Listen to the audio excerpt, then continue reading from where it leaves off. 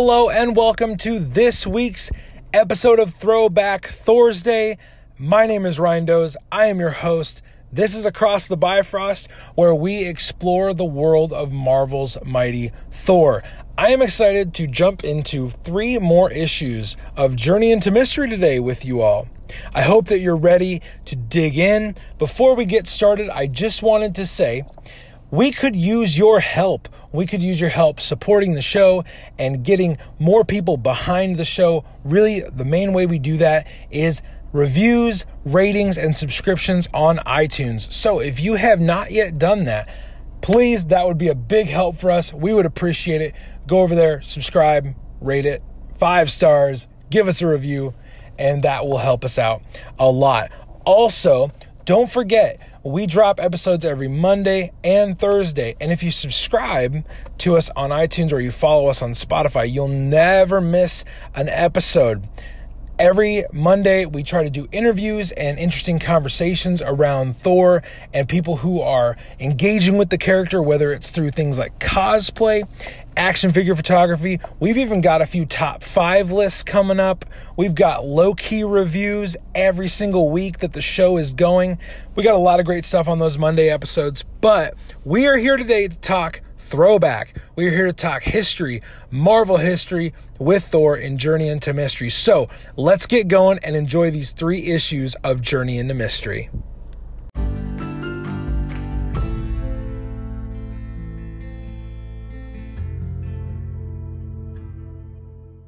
Okay, everybody, welcome to the first issue of this week's Throwback Thursday, Journey into Mystery 89. I have a guest here to break down this issue of Journey into Mystery with me. I brought in my friend Jed to break down this issue. Jed, just say hi real quick to our listeners. Hey, great to be with you. We are gonna get into this issue here real quick. Thor is seen on the cover of this issue in a big, grand pose and posture, very heroic looking. And just a little bit about this issue. We get another plot by Stan Lee, script by Larry Lieber, and art by Jack Kirby. This is actually Jed's first look into an older Thor comic. So Jed, before we get into the details of this issue, what was kind of your overall takeaway from this specific story? I think one of the big things is because it's the Thunder God and the Thug. Yeah. Right? And so, the idea of Thor, the god of thunder, taking on a minor crime thug is a weird thought for me. Yep. Because, I'm used to more of the modern comics and the MCU where it's, Thor is concerned himself more with cosmic beings and, powerful gods. protecting the 9 realms. And here he is, taking on a thug. Yeah, like just a normal crime boss. Nothing special about him. Yes. So we are going to get into this issue that Jed just mentioned. The title of this issue is The Thunder God and the Thug. So on the first page, we get a few panels. One major big panel that kind of just explains that Thor is returning from his latest adventure, and he is trying to find a way back into the doctor's office, Donald Blake's doctor's office, so that no one sees him. He goes into he jumps into a mannequin shop that is on the street level of his office. Of course, there would be a mannequin store at the bottom of his office. Yes, and this whole scene coming out is just hilarious. Yeah, so on page 2, we see Thor's genius plan go into effect, where he dresses up a mannequin in a spare set of Thor clothes he has. Who knows where that came from? Yeah, I always carry a spare outfit of the exact same outfit that I'm wearing. He dresses up a mannequin like Thor, and he wraps the hammer to the mannequin and throws the mannequin out the window so that the people in the office think that's Thor flying out the window. And of course the hammer returns to him as it's known to do. And he flies in the window as everybody's looking out the other way, and he turns back into Donald Blake. And he has this little scene with Jane at the end of the page 2 where he's like, "Oh, sorry to keep you waiting, Jane." Yeah. Like, it's like the smoothest Donald Blake has ever been. Yeah. So the next page, page 3, we get a recap of Thor's origin story again. This is the second time in Journey into Mystery we get Thor's origin story retold to us. I believe that this is just a way for the writers at Marvel to reestablish Thor's origin, because again, Journey into Mystery was a book that you would get 1 month and then you would go a whole month without really reading a new Thor story. So to just establish this new character, they would consistently retell the origin. And then we jump back into the doctor's office, and Jane and Donald Blake are having this duel of thought bubbles where it's like, "Oh man, I want to tell Jane how much I love her." Jane's like, I want to tell Donald Blake how much I love Thor." Yeah. Anything on this page, Jed, that resonated with you with the origin story being retold? No, I think, just kind of like on the lines of yours, this is so early in the Thor run that, like, they have to keep reminding people, like, this is what's happening. It's and I think that's interesting, just to put yourself back of, we're decades after the start of Thor, and so 60 years. Yeah, so to think about, like what it was like for someone to read this issue and only having, a handful of other issues prior that they've read. Yeah, that constant reinforcement of who the character is. Yes, because prior to Marvel Comics, Thor was a Norse god. He's just mythology. Yeah, he wasn't reinvented as a superhero at that point. On page 4, we get a hilarious dream sequence from Jane about, oh, gee golly, what would it be like to be married to or in a relationship with Thor? And we get some really just odd things. Jane at one point is cleaning the hammer. She's ironing the cape. She's giving Thor a haircut because, long hair is just so unruly. Yeah. And as we've said in the past on these throwback episodes, Jane is written in the most simplest, reductionist way. She is meant to be fawning over Thor. Luckily, comics have grown and evolved since this time, but Jane is really only here for one purpose in the author's mind. Yeah, and I think it's also just to help contrast the difference between Don Blake and Thor. Yeah. Yep.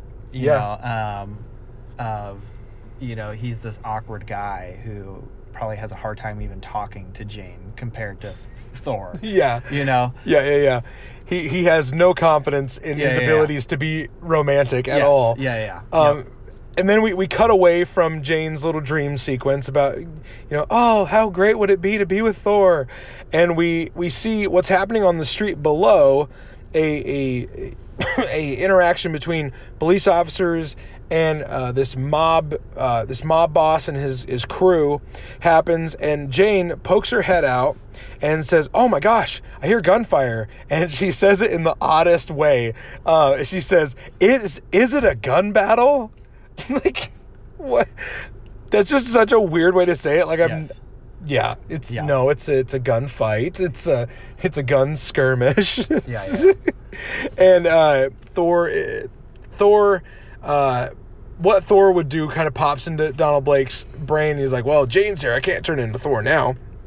On episode 5, we go down to the street level and we see that the boss of the mob side of this conflict has been shot. He's been wounded, and his henchmen need to go find a doctor to take care of him. Well, who's the only doctor we know in Journey into Mystery? They go up to this doorway, and there's two buttons of like offices they could go to, and they press Donald Blake's button. They go to his office and they take Jane hostage to force Donald Blake to come with them and heal their boss. As they're driving away, Donald Blake says, "Where are you taking me?" And one of the mobsters sarcastically responds with, "To Sunday school. Ha ha ha." Yeah, like the cheesy phrasing in this, and also just the pure like early comic book convenience of, oh no, we were shot, we need a doctor. Oh look, we're right in front of a doctor's office. Yo, buddy, turn around. There's a doctor's office over there. On page 6, we see Donald Blake being ushered into the quarters of this crime boss, and they're talking about how Donald Blake will heal him, but not because of his threats, but because of my honor as a doctor. It's like, no, man, it's okay to do stuff because you're threatened, with harm. The mob boss, we learn his name is Thug Thatcher, which, guys, just kudos on the creativity of these names. Yes. What should we name this thug? I think we got it, actually. Let's just name him Thug. His girlfriend, wife, we're not really sure what the relationship is. She fawns over this crime boss. Her name is Ruby.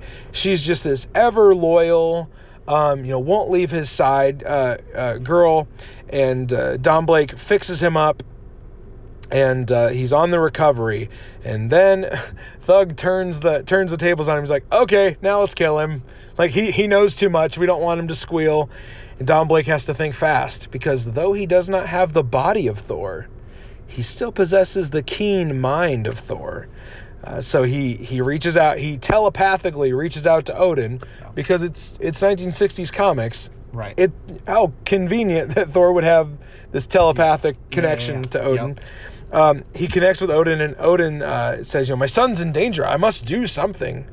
And he, on the beginning of page 7, he mixes together lightning and fire, and he creates this zapping bolt to strike one of the mobsters holding Donald Blake's cane, which we know, when he grabs it and stamps it on the ground, turns him into Thor. Donald Blake grabs the cane, and he turns into Thor, and instantly the mobsters... I love how ridiculous these mobsters are written. Hey, where did that scrawny guy go? And Thor's like, I was flying by and I threw him to safety. Yeah. Yes. Oh man, just the blatant trying to reason these things. There's clearly let's get this written. There wasn't a whole lot of worried about plot holes going on in the writing of this comic. Yeah. Hey, what would happen to Donald Blake? I threw him out a window. Yeah, and I, as much as we, I feel can be harsh on some of this stuff or whatever, this is a lot of the charm of these early comics. Yeah.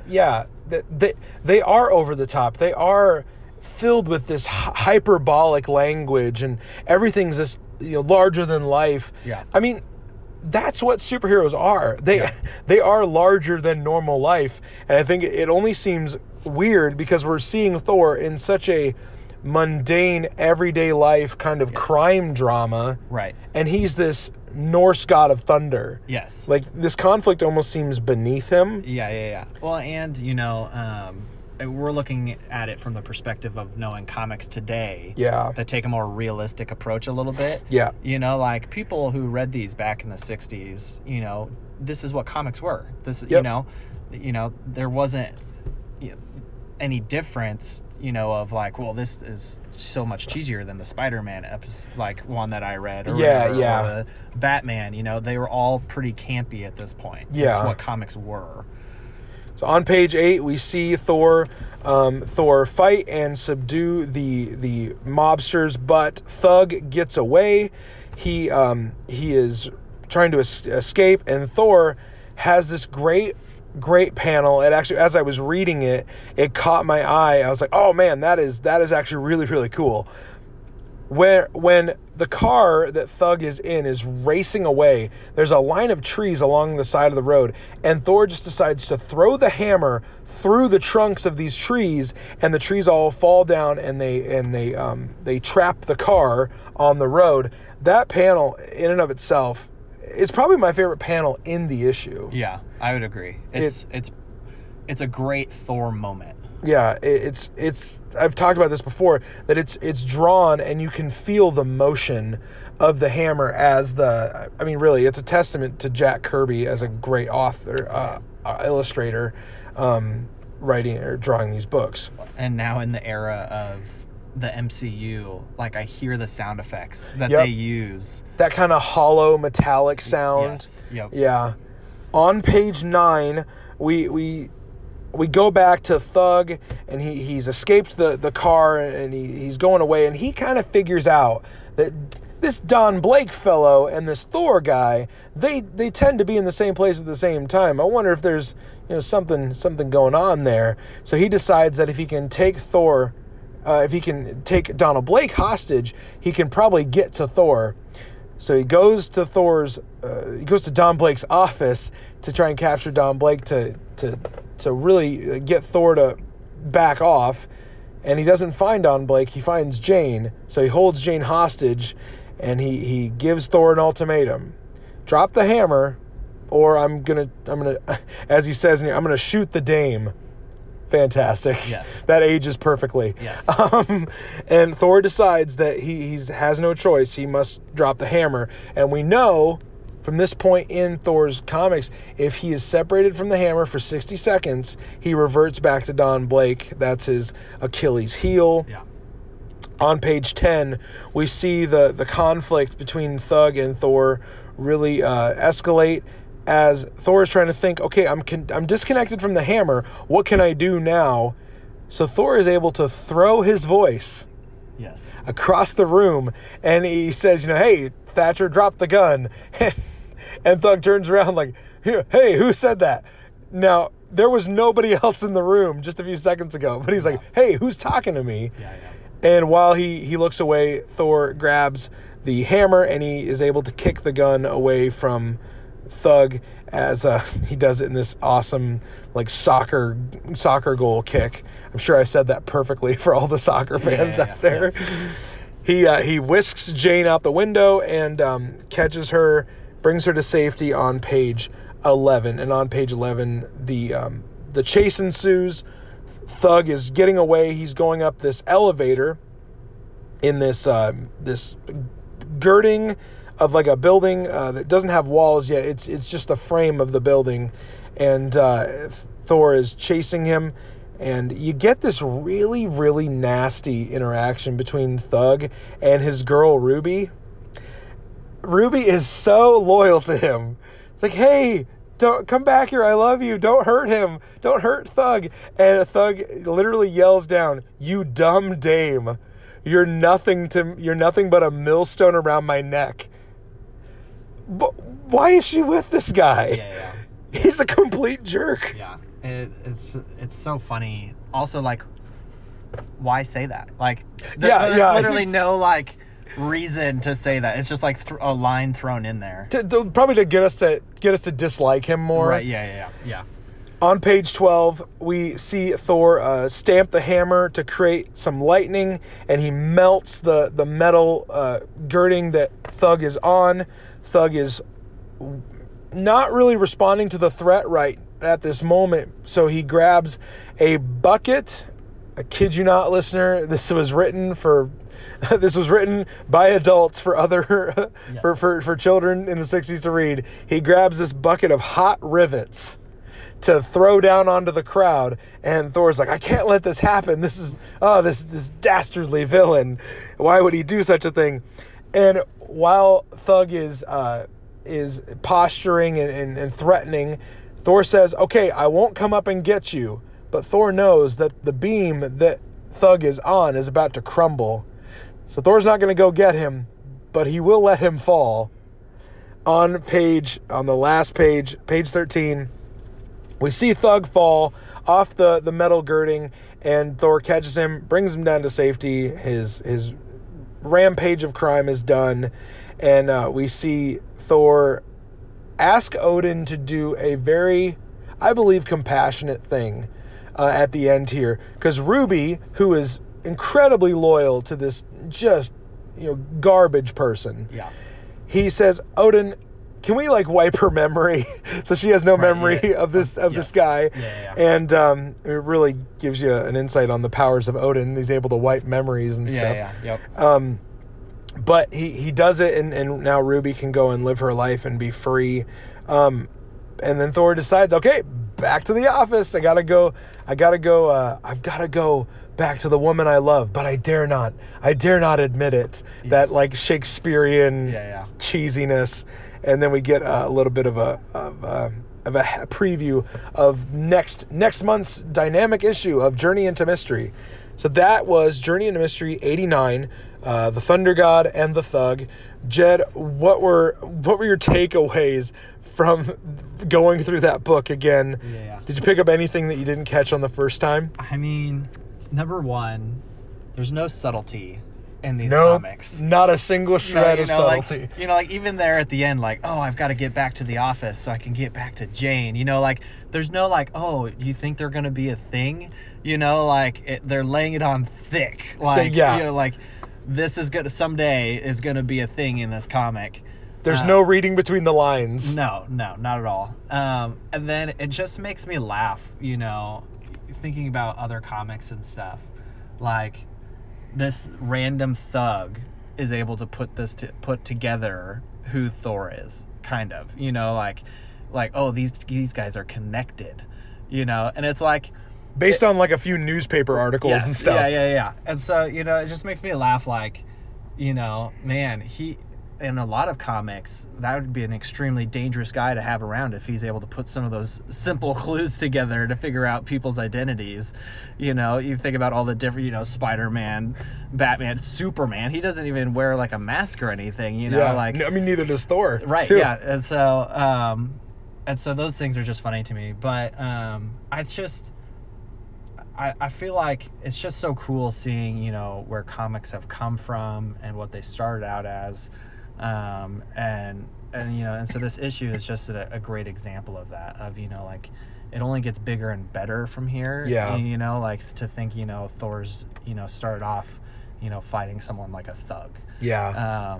And then to think of where he's going to go and the villains that he'll eventually face. And, it's cool to have these simple moments. It's very easy to say that Thor doesn't stay on this level for long. No. Yeah. He doesn't, mortals with no additional powers do not threaten Thor for long. Right. So this is definitely one of those stories that's told to establish him. Yes. It establishes a lot of his character, how he sticks up for Jane and he sticks up for Ruby. Yep. But really, we're not meant to think that Thor is threatened by this thug. Right. And that, again, that will drastically change moving forward. So that is episode 89 of Journey into Mystery. Moving on to Journey into Mystery number 90. This issue is entitled Trapped by the Carbon Copy Man. This was published in March 1963. It features the first appearance of an alien race that pops up a few times in Marvel Comics called the Zarthans. They are really similar to the Skrulls in that their main power is shape-shifting. They can become whatever creature or humanoid figure they wish to. This issue was plotted by Stan Lee and was written by Larry Lieber. Normally, the art for Thor books would be done by Jack Kirby. However, this is the first issue of Thor that we see in Journey into Mystery that is not drawn by Jack King Kirby. Instead, the artwork on this issue is done by Al Hartley.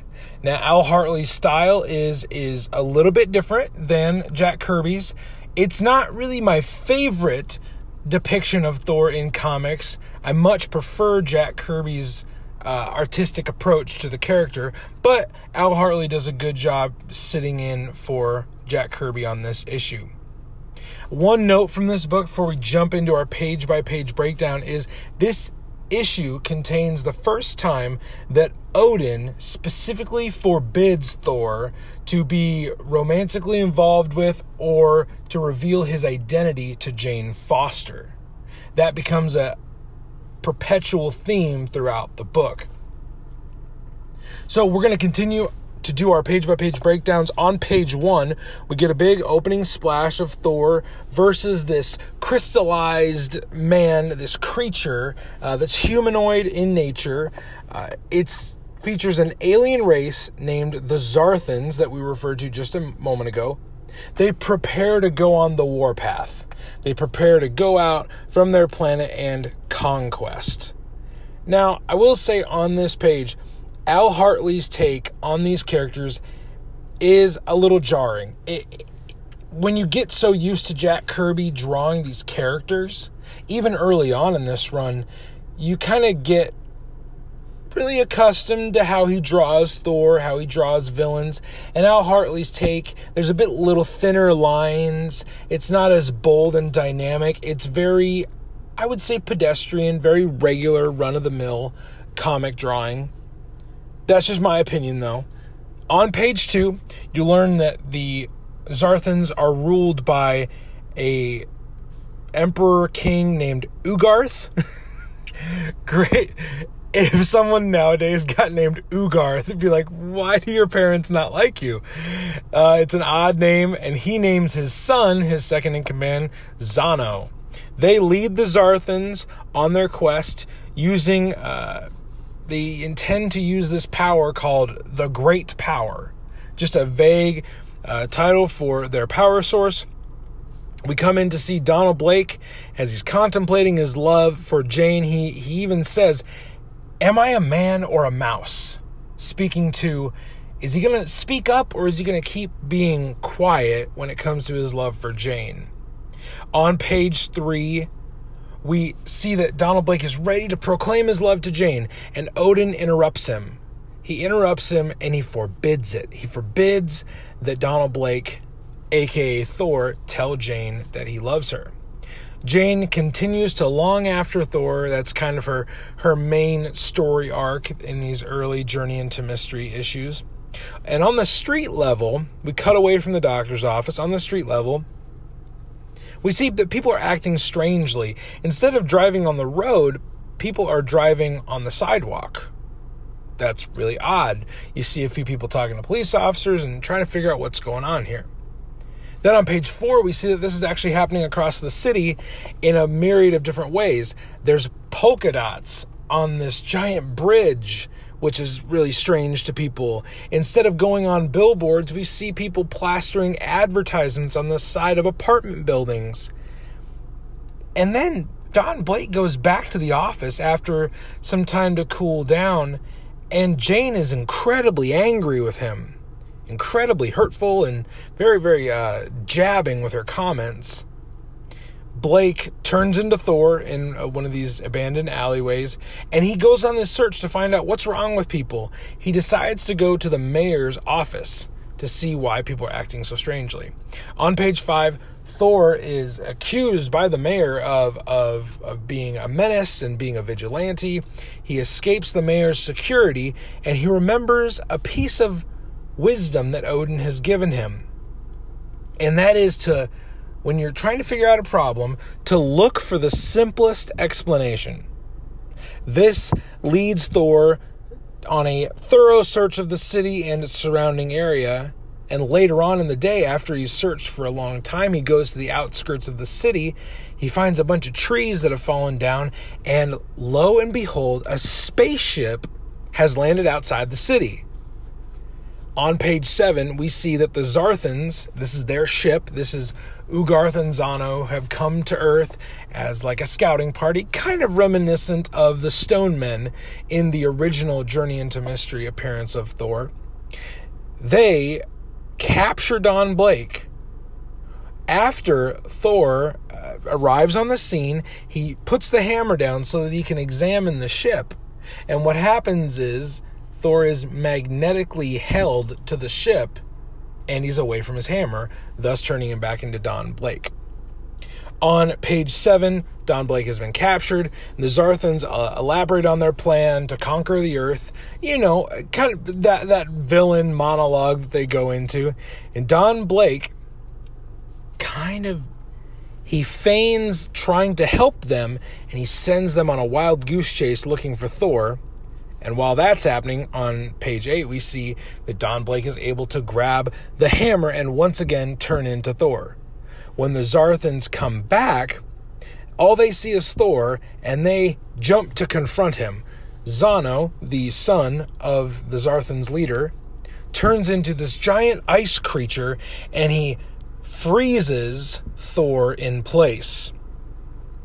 On page 9, we see them proclaiming victory over Thor, but Thor is able to bust through the ice, and then Zano tries a different tactic. He tries to turn into one of these ancient warriors of Earth, a gladiator, and he attempts to defeat Thor that way. That doesn't work either. On page 10, Zano is dishonored, he's defeated, he's let his father down, and Ugarth says that he's fought many champions all through the galaxy, and he jumps in to fight Thor. And he has this interesting tactic on how to fight Thor. He's not going to turn into any specific creature. He is going to turn invisible. He is really hard to fight if you can't see him. So Thor has this really interesting way of how to combat this invisible opponent. On page 11, we see Thor call down a rainstorm. And while it's raining, the silhouette, the outer reflection of Ugarth can be seen in the rain. So Thor then hits him with a punch, and he grabs a net that Zano had used to try and fight him when he was the gladiator. He grabs the net, and he ties up Ugarth in the net. And on page 12, he launches him into space, past the other Zarthan spaceships, and they take this as a sign like, oh no, what's going on here? We better retreat, because he just took out our leader. This Thor guy is someone we don't want to mess with. They actually say in one of the panels on page 12, reverse all engines, follow Ugarth, prepare for a space rescue. So they send this fleet after their leader, and they leave Earth. But there's a few Zarthans left. Jane, Thor, and the mayor stand around wondering what should they do with these Zarthans who are still there. And Thor has a great plan on the last page. He tells them to turn into trees. He says, you can stay on Earth, but you have to exist as trees. And the Zarthan's like, okay, we can do that. And they think to themselves that we'll do as he says, and then when he's gone, we can just change back into whatever we want. But the thing is, they have to be able to have that thought to want to change back into things. And Thor knows this. Thor even says, the last chance they shall ever make, for when they impersonate something, they take on all of its traits. Therefore, the idea of changing can never occur to them, because trees obviously can't think. So they turn into trees, and they're just forever trapped, stuck as trees on Earth. We go back to the office where Jane and Don Blake speak again. Jane says, he said you helped him, though I can't really see how. Thor had alluded to Jane that Don Blake was a great help to him, and Jane doesn't understand why Thor would say that, because Don Blake is not much of a physical presence or help. Don Blake says, well, don't be too disappointed in me. After all, Jane, last panel of the comic, after all, Jane, we can't all be as brave as Thor. And he's kind of like grinning at the reader as it goes to the end of the issue. This is one of those just kind of fun, easy reads, shape-shifting aliens. That seems pretty standard for Thor in these early issues of Journey into Mystery. Last issue in today's episode is Journey into Mystery 91, entitled Sandu, Master of the Supernatural. This issue of Journey into Mystery was put on stands April 1963. And we have a few awesome first appearances in here. And a few only appearances. So, this issue of Journey into Mystery is the first appearance of Sandu, the title villain. It's Sandu's only appearance in Thor comics. And I think he might have been worth another few appearances. I think Sandu's a pretty good villain for Thor, especially this early on in his run. But we never see him again past this issue. And it is the first appearance of the Valkyrie, the famous shield maidens of Asgard, Odin's personal shield maidens. But if you're thinking Marvel Comics later on, if you're thinking the Brunhild or Tessa Thompson MCU version of the Valkyrie, you might be a little disappointed. The Valkyrie do not show up in that warrior way in this issue. They do show up to help Thor, but maybe not in the way you're expecting them to. The last first appearance we get in this issue is the Belt of Strength. It's the first appearance of another piece of equipment that Thor uses throughout his journeys. This belt is later called the Megingord, which I know that I hope I got that right. It's the Megingord. It's a Norse word, and it's just the name that's later ascribed to this Belt of Strength. The plot for this issue was again done by Stan Lee. It was written by Larry Lieber, and we have another guest artist on this issue. So we get a long run of Jack Kirby. Last issue we got art by Al Hartley, and on this issue we get art by Joe Sinnott. Joe Sinnott steps in for Jack Kirby for issue 91 of Journey into Mystery. A small little note about this issue of Journey into Mystery is that Thor and Loki are never seen in the same panel in the same place. Like they're shown worlds apart, but in like real-time physical space, they are never in the same spot. And that'll make a little bit more sense when we go through this page by page. So, on the first page, we see Odin kind of does maybe feels like an unrelated part of the issue, but he opens up the issue talking about this Belt of Strength and says that if the Lord of Thunder would ever need it, he has that ability to use it. The opening splash page, we see a giant building floating away and Thor is chasing after it, and people that are in the audience are very confident that Thor can figure this out. On page 2, we see that it's a bank floating in the middle of the air, and Thor really doesn't know what to do about this right now. So he goes to an alley and he figures he can scope out what's going on as a man in the crowd, as Don Blake, just listening and overhearing conversations. So he turns into Don Blake.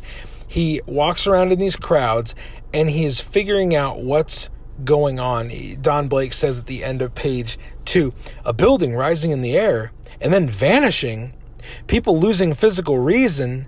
It smacks of supernatural mischief, and that smacks of the god of evil, my old enemy, Loki. So, Don Blake, Thor, is very suspicious of these goings-on, giant buildings floating out of nowhere and then just vanishing altogether.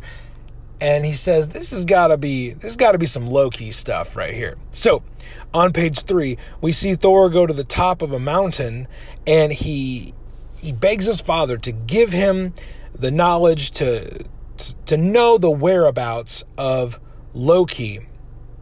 And Odin tells him he's here in Asgard. He's not on Earth. We've accounted for him. He's paying for his misdeeds. And Thor goes away and just really reasons like, okay, there must be some other thing that's going on here. Now, we come to the main villain of the issue. Yes, Loki is in this issue, but Loki is using a magician, a master of the supernatural known as Sandu, to bring about his mischief and his tricks in this issue.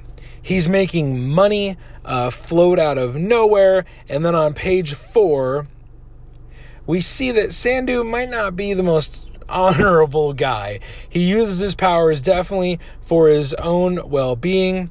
Loki takes notice of this, and he thinks he can manipulate Sandu to do his bidding for this issue because he's locked away on Asgard, but he still wants to get back at Thor. So Loki says at the end of page 4, I shall increase this human's meager extrasensory ability. I shall make it 1,000 times stronger. So he's committed to making Sandu his strong henchman for this issue. On page 5, we see Sandu put together these extra powers that Loki has given him. What he's able to do while he's on stage doing a magician's act, he floats the wallets and the money out of these people's pockets, and he's able to transport them away from them. So he's able to mind control them and levitate them, but also he's able to make them disappear. We jump forward. Sandu has these bigger aspirations. He goes after a bank. It's actually the bank that we saw just a few pages ago that Thor was chasing after. They kind of tell this story a little bit out of order. And Sandu is overlooking the city as he's levitating this bank away. Thor's chasing it, and he makes it disappear. And one of the people in the crowd says, "Holy Hannah, it's vanishing!" as the bank is drawn out of the frame. On the 6th page, we see police officers try to confront Sandu for making the bank vanish and presumably try to steal the contents in the bank. And Sandu is so powerful that he's able to stop the bullets of the guns as they're shot at him. He can stop the bullets. And he even says, with my mental power of levitation, I can control the movement of anything, even bullets. And I'm not finished yet. In the next panel, we see him turn the guns on the police officers and threaten, hey, you're not going to mess with me. I'm much more powerful than you are. You are helpless before Sandu, the master of the supernatural. So in order to get them to leave him alone, he transports them back to the normal world of the city and the streets, and nobody can really remember where they were, what was happening. They would have no recollection of Sandu as well. On page 7, we see a really, really cool panel. Sandu is on his tour of mischief throughout the world. He's going after jewelry and money, and he's just doing all these little petty crimes to show off his power.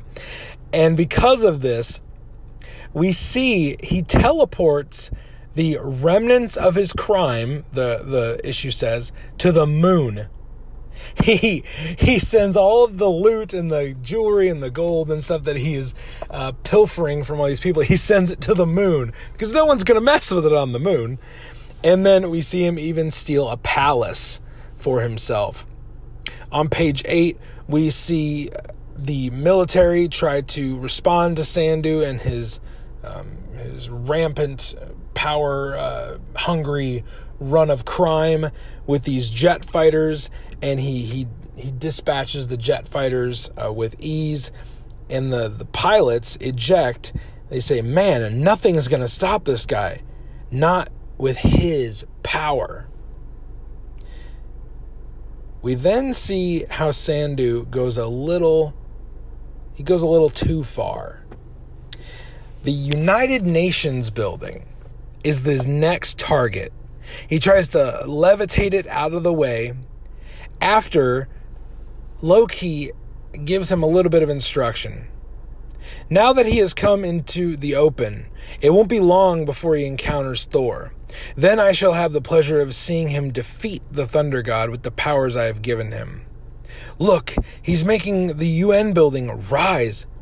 It happened so fast, all the delegates were still inside. They didn't have a chance to get out. So Loki is almost guaranteeing that Thor has to respond to Sandu. And then what's the most obvious way to do this? Sandu goes after one of the biggest buildings in the city, and he's almost urging Thor to come after him.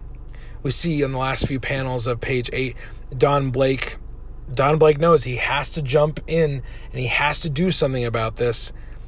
This problem requires the power of the mighty Thor, he says.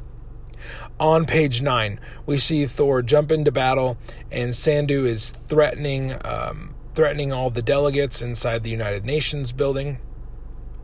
As we see Thor flying up in the background, Sandu tells them all, "Make me ruler of the world." And they're like, "We can't even do that. That's not even in our power to do."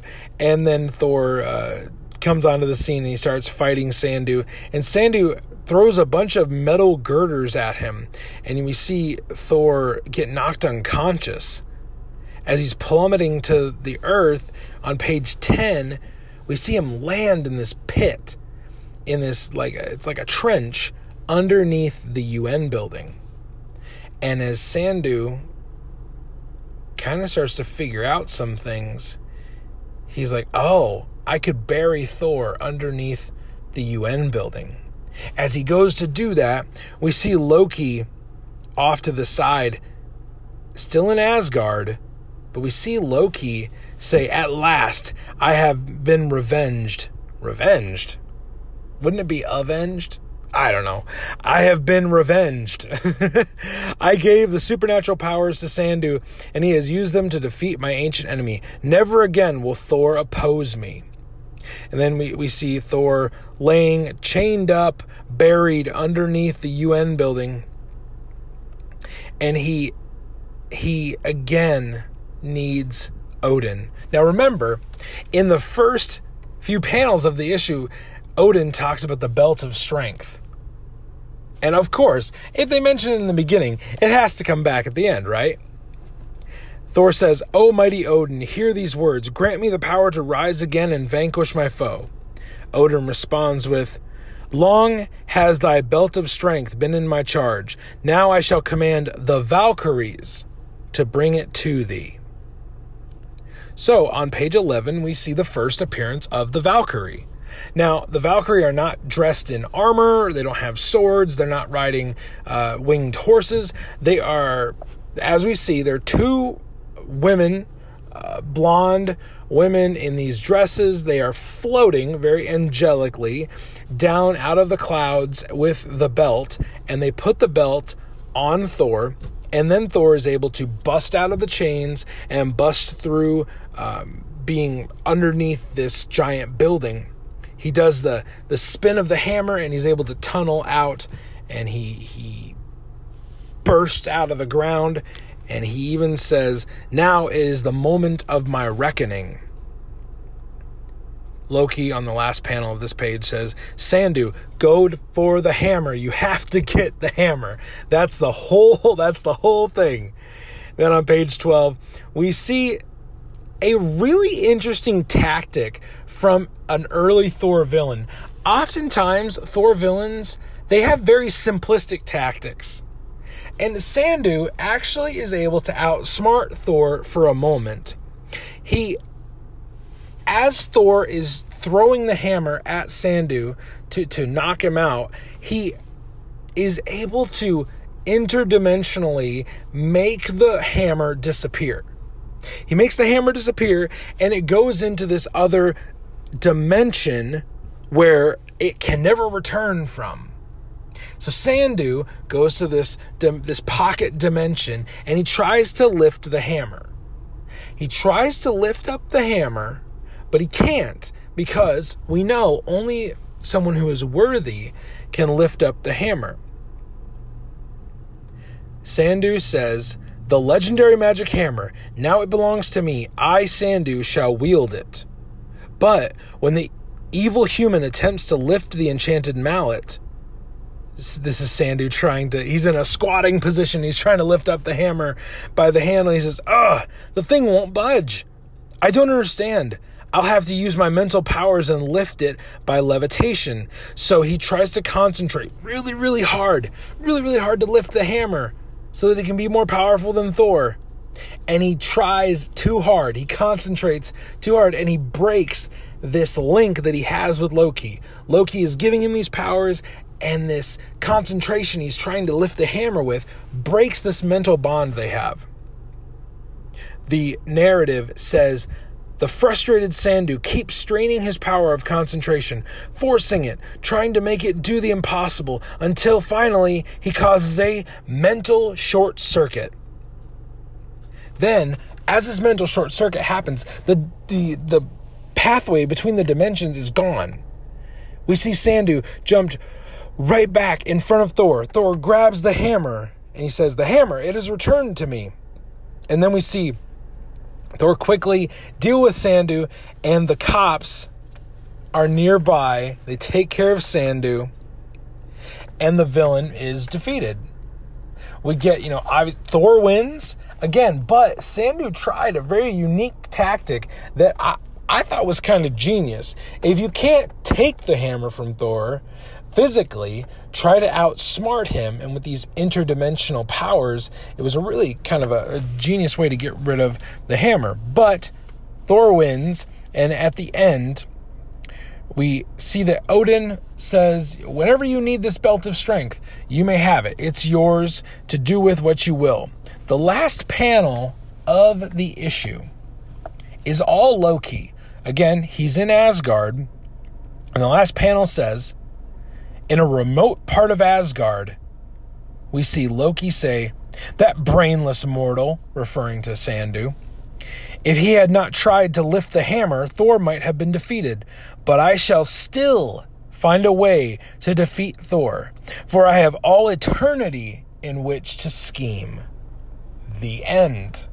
That is Journey into Mystery, number 91. I really did enjoy this issue. It was odd at points, but I really enjoyed Loki using someone else to try and defeat Thor. And again, I think Sandu actually might have deserved a few more appearances with his magic and his trickery and trying to outsmart Thor as opposed to try to best him physically. I really did enjoy that. I will say this, I do look forward to the point where Jack Kirby comes back to the artwork, but that does it for this week's look into Journey into Mystery, the 3 issues we covered. I hope you enjoyed them. I hope you got a laugh out of them. I hope you learned from them, and maybe you just expanded your world of knowing more about Thor.